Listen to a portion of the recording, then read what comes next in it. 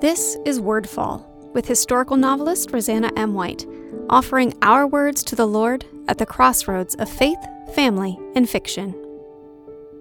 Return to default. I don't know about you, but I love it when I see people in Scripture behaving like people, like I would do. I love seeing how they were just humans, just like me. They mess up, they say the wrong thing, sometimes the stupid thing, and sometimes they even just revert to default behavior when they don't know what else to do. We can see a great example of this with Peter and the others after Christ's resurrection, but before his ascension. So this is from John 21, 1-6. Sometime later, Jesus once again revealed himself to his disciples at the Sea of Tiberias in the following manner. Simon Peter, Thomas called the twin, Nathanael from Cana in Galilee, the sons of Zebedee, and 2 other disciples were gathered together. Simon Peter said to them, "I'm going out to fish." The others replied, "We'll go with you." So they set off and got into the boat, but that night they caught nothing. Shortly after daybreak, Jesus was standing on the shore, but the disciples didn't realize it was Jesus. Jesus called out, "Children, have you caught anything?" When they answered, "No," he said to them, "Cast the net over the right side of the boat, and you will find something." They did so, and they were unable to haul the net on board because of the great number of fish. So let's imagine for a minute that we're there with the disciples. They'd just gone through Holy Week with Christ. They had seen him crucified. They'd gone to the empty tomb. Christ himself had appeared to them in a locked room, not once, but twice. And John tells us that Jesus performed other signs for the disciples that weren't recorded. In short, they knew. They knew their Lord had defeated death. They knew he'd been raised to life again. They knew it. But then what?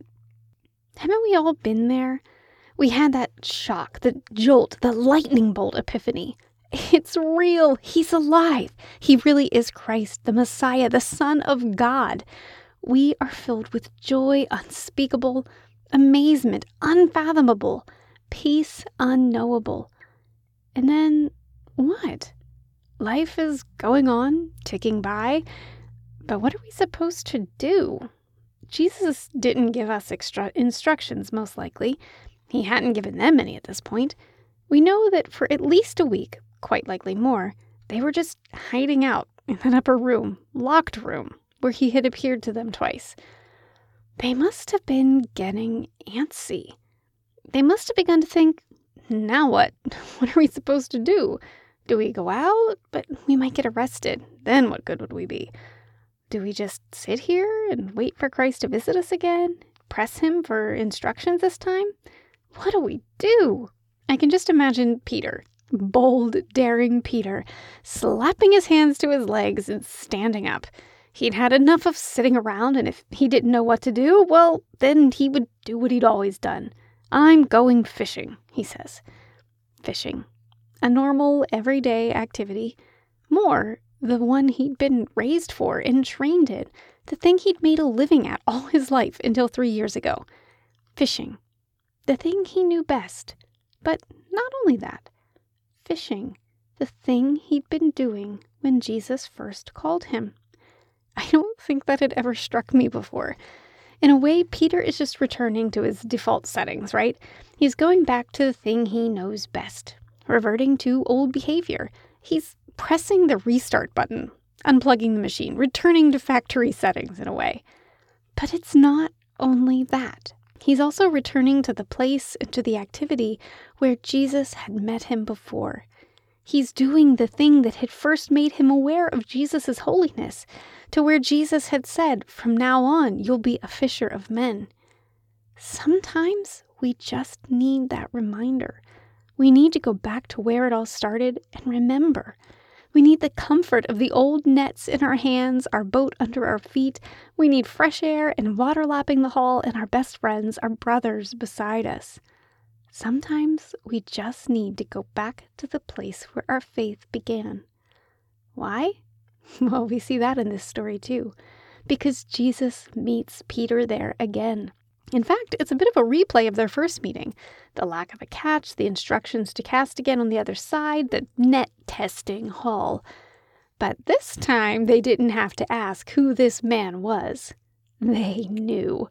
I can just imagine Peter squinting toward the shore, unable to see the figure he'd heard so clearly, and then John, who was the youngest, elbowing him in the side. His own eyesight was probably better, right? "It's the Lord," he proclaims. Well, that is all Peter needs. He takes his cloak, jumps into the water, and swims to shore. There is no stopping him, no waiting for the heavy-laden boat to be rowed back. He knows his Savior is there, right there. Nothing's going to keep him away. I hope that's how we all are when we revert to the comfort of our default position. I hope we see it not as something just to fill our time or give us something to do or make us some money. I hope we see the comfort of the familiar as the gateway to the divine, that we see it as putting ourselves in the place where we meet Jesus so we can encounter him again. And I pray that when we hear his voice, we listen just like Peter did.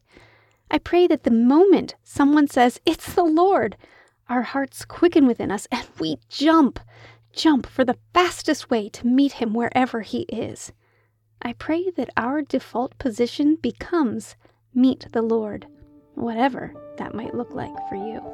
Check out RosannaMWhite.com for information about me or my books and to subscribe to my newsletter. This episode of Wordfall is brought to you by Bookish Tees and Totes, bringing you t-shirt and tote bags for book lovers created by book lovers. Check out bookishteesandtotes.com to see our latest designs.